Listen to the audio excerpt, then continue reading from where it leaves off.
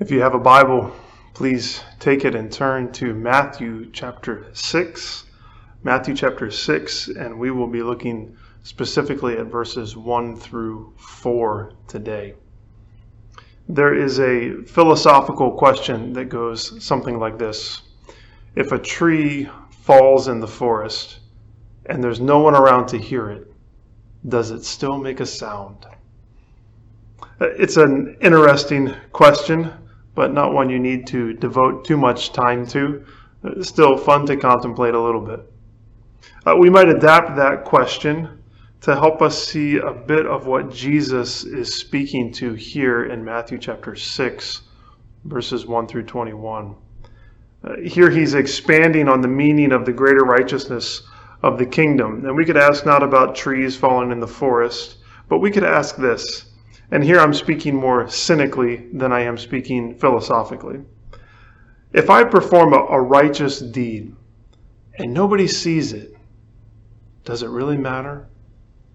If I give to the poor and nobody notices it, was it worth it? If I pray and I don't tell anyone, was I wasting my time? If I fast and I keep it hidden, then was I hungry for no reason? I don't think any of us would ask those kind of questions out loud. They're a bit too revealing.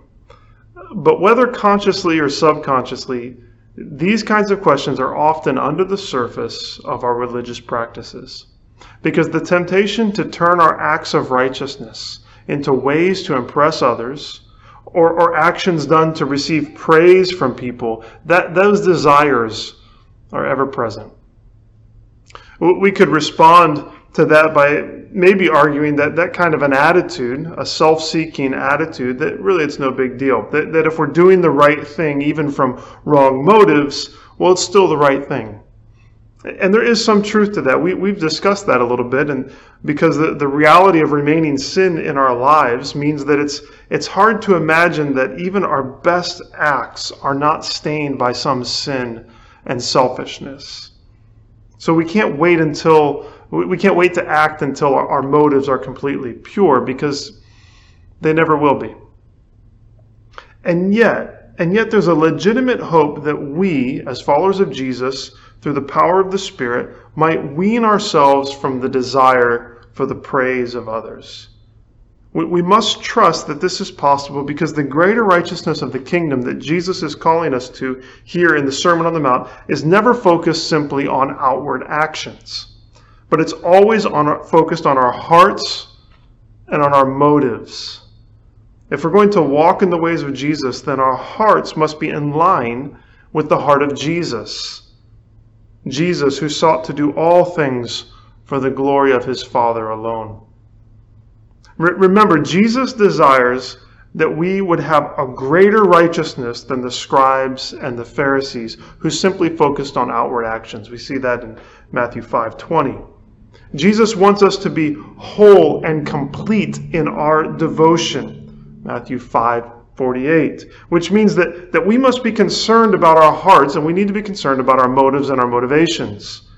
And so he says to us here that if we are his followers, in your personal righteousness, seek the praise and glory of God more than you crave the applause of people.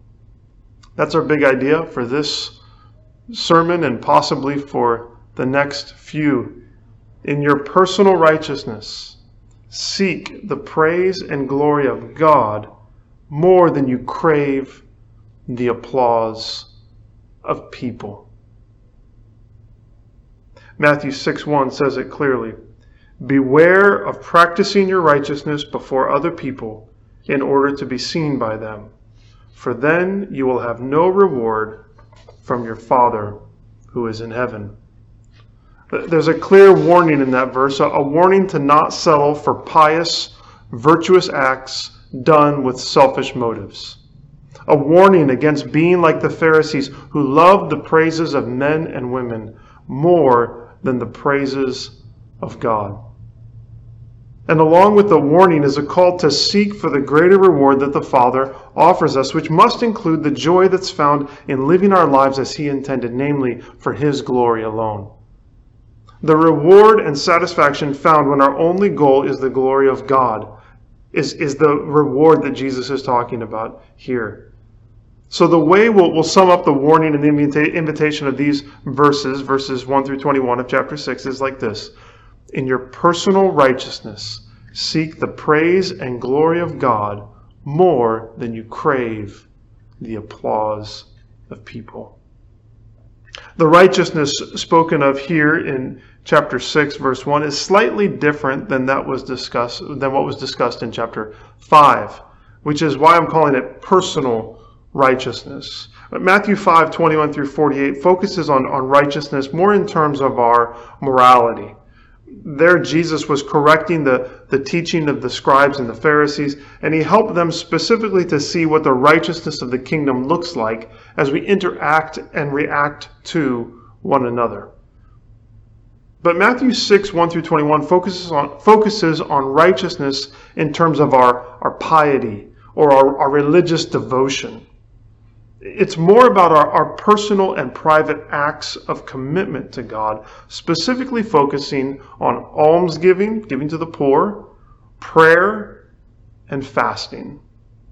Though, of course, the principle here is not limited to those three acts. Rather, it applies to all personal devotion to Christ, and therefore the warning and the instruction that goes over this whole passage is, in your personal righteousness, whatever it might be, seek the praise and glory of God more than you crave the applause of people, whether it be prayer and the study of the Scriptures, or maybe silence and solitude, or whatever other acts of personal righteousness we might do. We do all these things for the glory of God alone, not for our own praise. A few notes on structure as we begin this new section. Reading through Matthew 6, 1 through 21, the structure is easy to spot. Just as the structure in chapter 5 was clear, Jesus is a master teacher. Each instruction begins with the words, when you practice your righteousness, do not do it in this way. Don't do it in the way of the hypocrites. And then that's followed by the instruction, but when you do practice your righteousness, do it in this new way of the kingdom that is secret and therefore results in you receiving the reward of the Father. We'll see that the instruction is similar for giving to the poor in verses 2 through 4, for prayer in verses 5 through 15, and for fasting in verses 6 through 18. As we've noted, verse 1 introduces and sort of states the theme for these verses. And then I think some people include verses 19 through 21 and some people don't, but I think 19 through 21 form a conclusion of sorts that also then bridges into the next section. Also note the center instruction about prayer is unique. It breaks the pattern a little bit and includes the Lord's Prayer, which actually ends up becoming the structural center of the entire Sermon on the Mount. The Lord's Prayer is right dead center. And it ends up, that's where the focus of the sermon is at. And so for the next few weeks, we're going to think about giving to the poor, and then we're going to think about prayer in general and the Lord's Prayer in particular, and then finally we'll move on to fasting as we seek to heed this warning and instruction from Jesus regarding the motives behind our personal righteousness. We're going to look at giving to the poor in particular, but before we do that, just one more sort of overarching question that has to do with Jesus' call to secrecy that pervades this passage. And I want to ask why back in chapter 5, verses 14 through 16, Jesus tells us that we are to shine like a city on a hill by means of people seeing our good works and glorifying our Father in heaven. Why does he say that there? But then here he tells us to beware of practicing our righteousness before others. Is Jesus contradicting himself? Is he telling us now to hide our light under the basket when back in chapter 5 he told us not to do that? Shouldn't I give to the poor and shouldn't I pray and fast in a way that draws the attention of others so that they will glorify God? A key to understanding these apparently contradicting instructions is to consider the desire for the glory of God. Because in both instances, the goal is to see God glorified. The result of both shining like a city on a hill and the result of secret devotion, both of those result in the glory of God. Therefore, the truth that Jesus seems to be communicating in talking differently about these two things is that moral righteousness done before others lends itself to bring glory to the Father. But the righteousness of religious devotion done before others lends itself to pride and misdirected praise. Let me say that again. Moral righteousness done before others lends itself to bringing glory to the Father. But the righteousness of religious devotion done before others leads to pride and misdirected praise. Acting in love for all people, refraining from revenge and the like that are described in Matthew chapter 5. When they're done in the public sphere, they cause people to glorify God, to look at us and say there's something different about them as compared to other people, whether they're religious or not. And therefore they glorify God because of the way that we act in this world. We could also note that a lot of the instruction in chapter 5 has to do with reacting to things that are done to us. We're already in the public sphere. We're not trying to make ourselves seen, but we're in a place where we're already being observed. And so when we respond in a uniquely Christ-like way to persecution and to ridicule and to the like, God is glorified. In contrast to that, we think about the righteousness discussed here in chapter 6, about giving and praying and fasting. And to give and to pray and to fast in a way that would be seen by others would in fact require us to make some kind of effort to let others see us and to know what we're doing. We would need to find a way for people to notice these acts of piety. And when we seek for others to see our acts of private devotion, we inevitably turn our hearts towards craving the applause of people more than seeking the glory of God.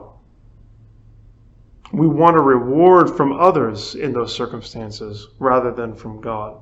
And the call of this passage again comes out in your personal righteousness. Seek the praise and glory of God more than you crave the applause of people. And the way to do that is by doing our personal righteousness in secret. This is the teaching of Jesus, but it's also how he himself lived. He often prayed in secret. And even when he gave the good gifts that he gave, good gifts like healing to the poor and the needy, oftentimes he was most concerned with the glory of the Father. He was not concerned with anything else. It's hard to draw a one-to-one comparison since Jesus was God and he was glorified for the good works that he did, secret or not. But there is an element where Jesus himself kept his personal righteousness secret. Well, let's read Matthew 6, and we'll read verses 1 through 4, and we'll see the specific application of all of this to the act of giving to the poor. Matthew chapter 6, let me read verses 1 through 4. Beware of practicing your righteousness before other people in order to be seen by them, for then you will have no reward from your Father who is in heaven. Thus, when you give to the needy, sound no trumpet before you, as the hypocrites do in the synagogues and in the streets, that they may be praised by others. Truly I say to you, they have received their reward. But when you give to the needy, do not let your left hand know what your right hand is doing, so that your giving may be in secret, and your Father who sees in secret will reward you. Giving, specifically giving to the poor, was a key part of righteousness for the Jewish people. Deuteronomy chapter 15, verse 11, may be the clearest command to that end. It says, "For there will never cease to be poor in the land. Therefore I command you, you shall open wide your hand to your brother, to the needy, and to the poor in your land." Giving to the poor was a hallmark of the early church as well. And here Jesus seems to assume that his followers would give to the poor and the needy. He does not say if you give to the poor, but he says when you give to the poor. So the focus of the passage is not on whether or not we should give to the poor or how much we should give to the needy, but it's rather on what our heart motivation is as we do it. What is the motive behind our giving to the poor? That may be hard to discern sometimes, and John Stott offers us a helpful way to assess what our motives are. He says this: there are three possibilities. Either we are seeking the praise of men, or we preserve our anonymity but are quietly congratulating ourselves, or we are desirous of the divine approval of our Father alone. When we give, we either seek the praise of others, we praise ourselves, or we seek the approval of the Father. In assessing our motives, let's think about it in terms of these three options. Let's first ask, are we seeking the praise of others? As we give to the poor, are we seeking the praise of others? It's this first motivation that Jesus addresses in verse 2 when he tells us to not be like the hypocrites. Hypocrite was the word for an actor, and Jesus says of the Pharisees that they were actors, in that their outward giving was not in agreement with the inward truth of who they were. They were playing a part. Of course, when we watch a movie or a TV show, we know that an actor is not the person that they're pretending to be. It's understood that we're going to suspend belief for a moment while we watch them. We will believe in that moment that they have superhuman powers or that they are a doctor or something else, when in actuality they are not. But the acting of the Pharisees and of all who give to the poor in order to be seen by others is different. It's different because its goal is not entertainment, but it's rather deception. An actor on TV doesn't play a part so that we'll actually think they are truly the person they are pretending to be. But a religious hypocrite does just that. They are seeking to deceive.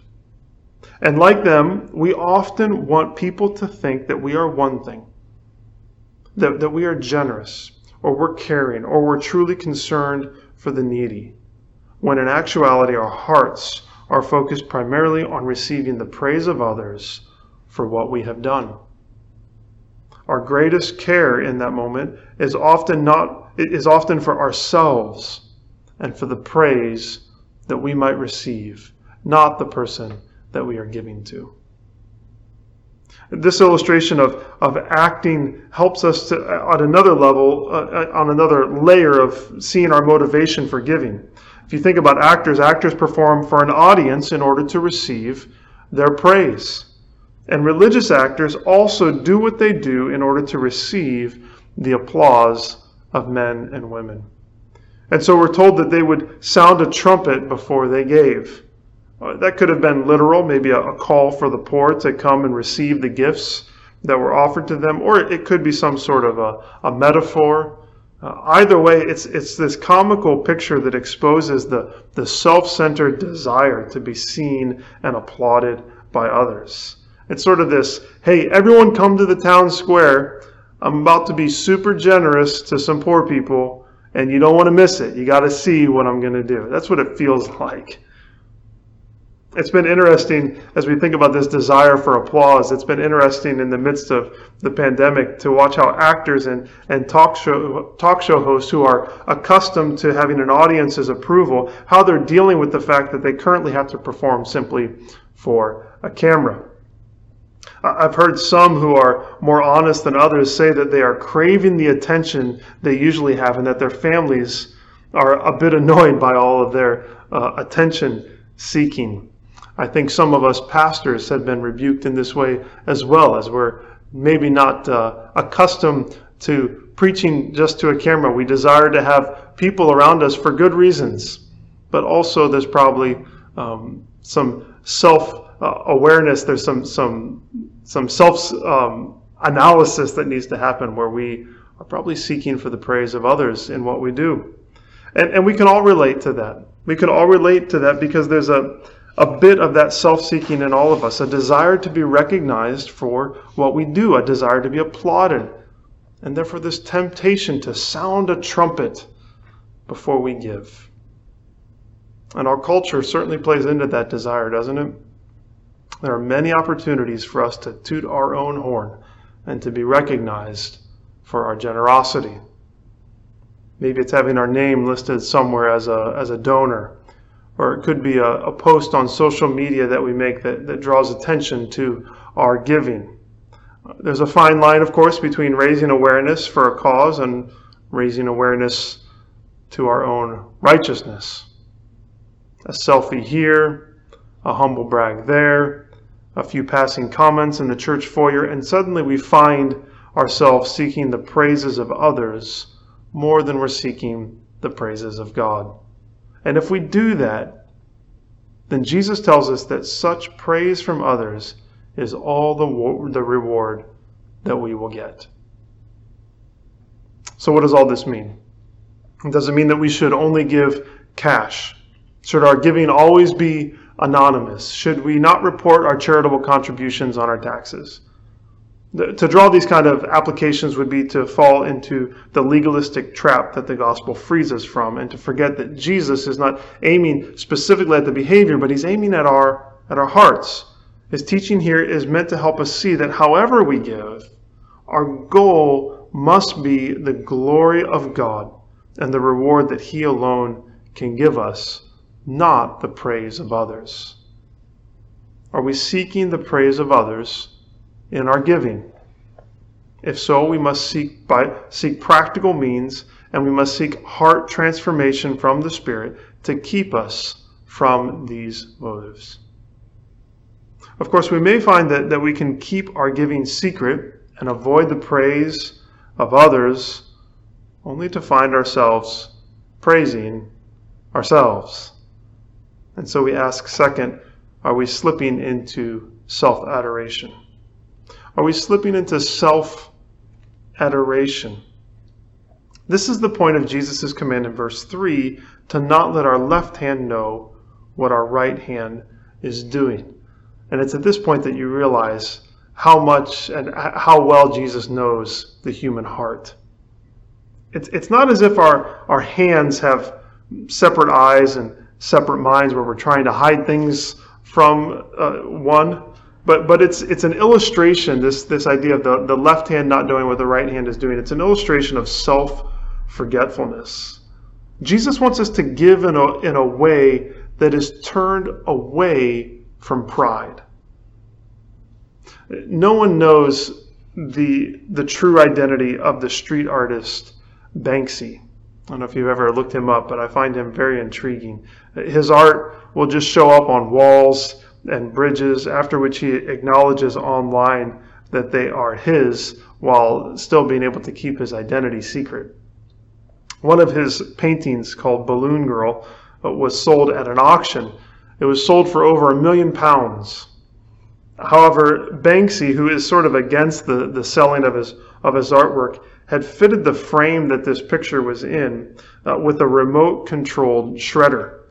So moments after the auction of the painting ended, Banksy, who was at the auction, remotely activated this shredder. However, as the painting was coming through the shredder, it stalled halfway and was just sort of hanging out the bottom of the frame.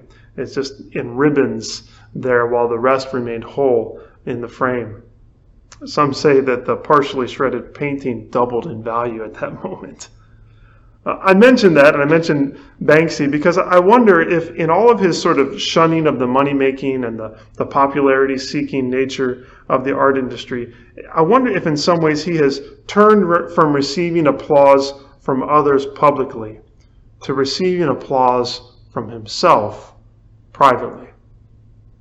I can't speak completely to his motives or to his mindset, but if he's anything like me, that would certainly be a temptation as he stood in that auction hall and watched the balloon girl slowly be shredded. In a similar way, we could reject the applause of men for our giving to the poor, while silently patting ourselves on the back. Maybe we give to help another person, and we even keep it anonymous, but then we're tempted to just sort of play out our generosity over and over again in our minds.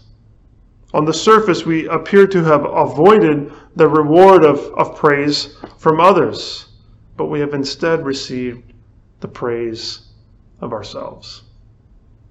Stott is again helpful with this summary. He says, Christian giving is to be marked by self-sacrifice and self-forgetfulness, not by self-congratulation. Self-sacrifice and self-forgetfulness, not self-congratulation.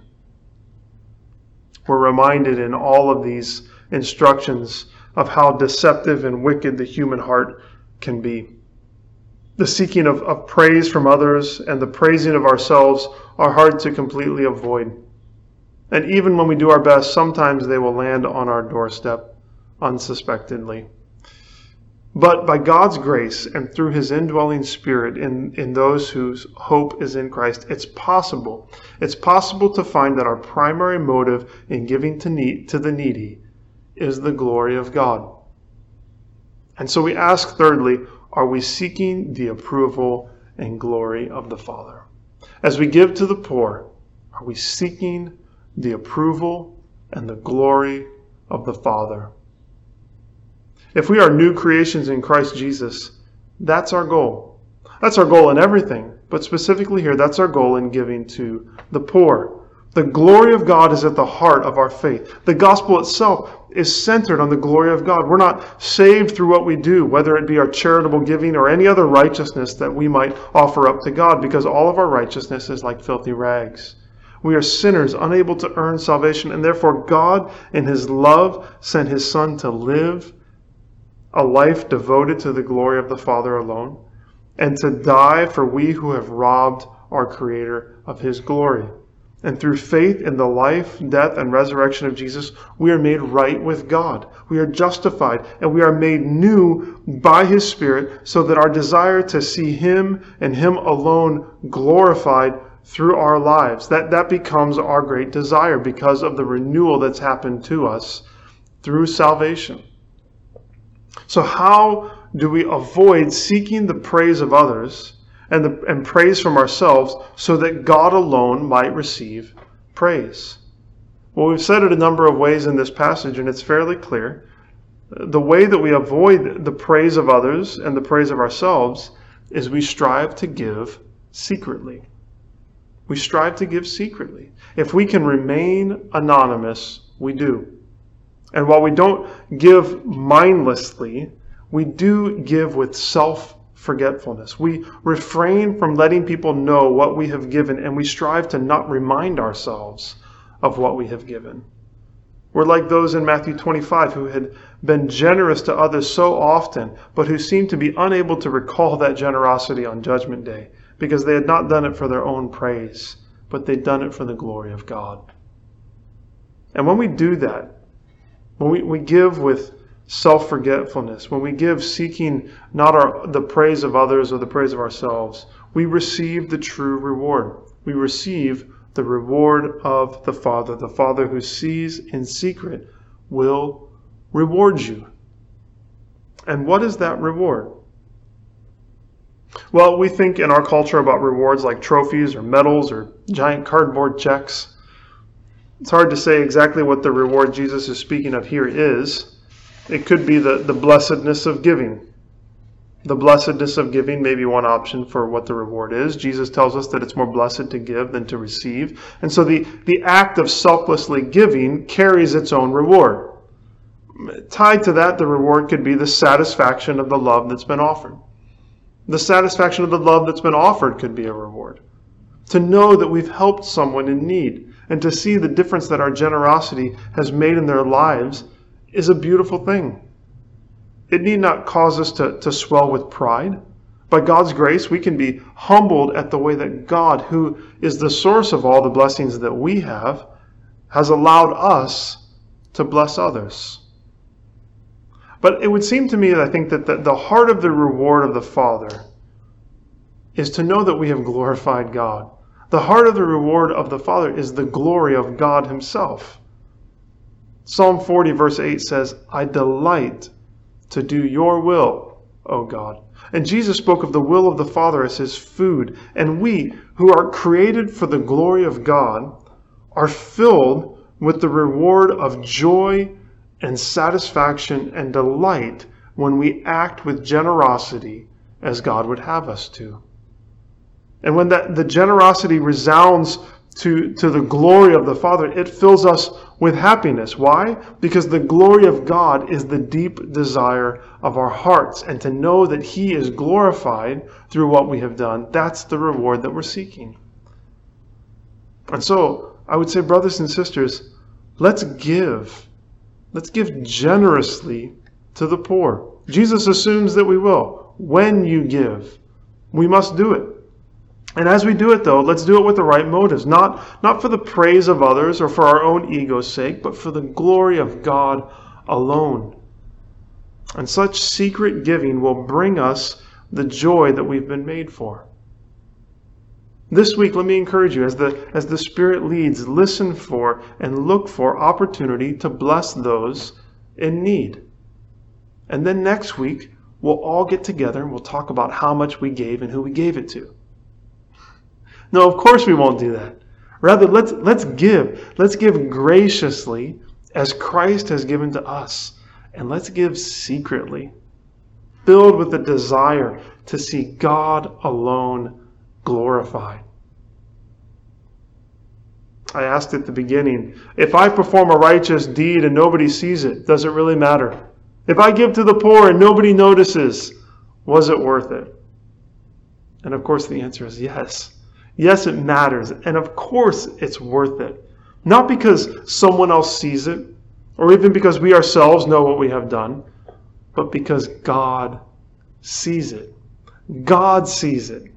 And he will reward us perfectly in the end by fulfilling the deepest desire he has given to his children, namely, that he would be glorified. Let's pray together. Father, we read your word and it is a mirror to our hearts. Lord, we see our sinfulness. We see our longing for the praise of others. Lord, we see even our longing for the praise of ourselves.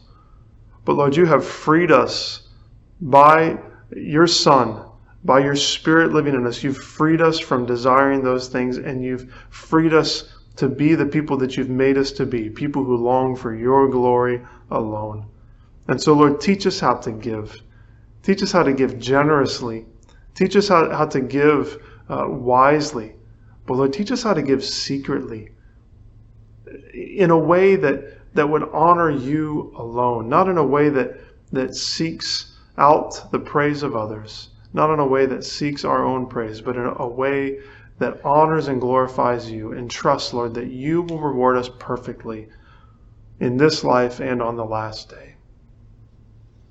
Father, we can do none of this on our own, but by your Spirit, given to us by your Son Jesus, we can walk in this greater righteousness of the kingdom. And so we ask that you would help us to do that. And we pray it all in Jesus' name. Amen.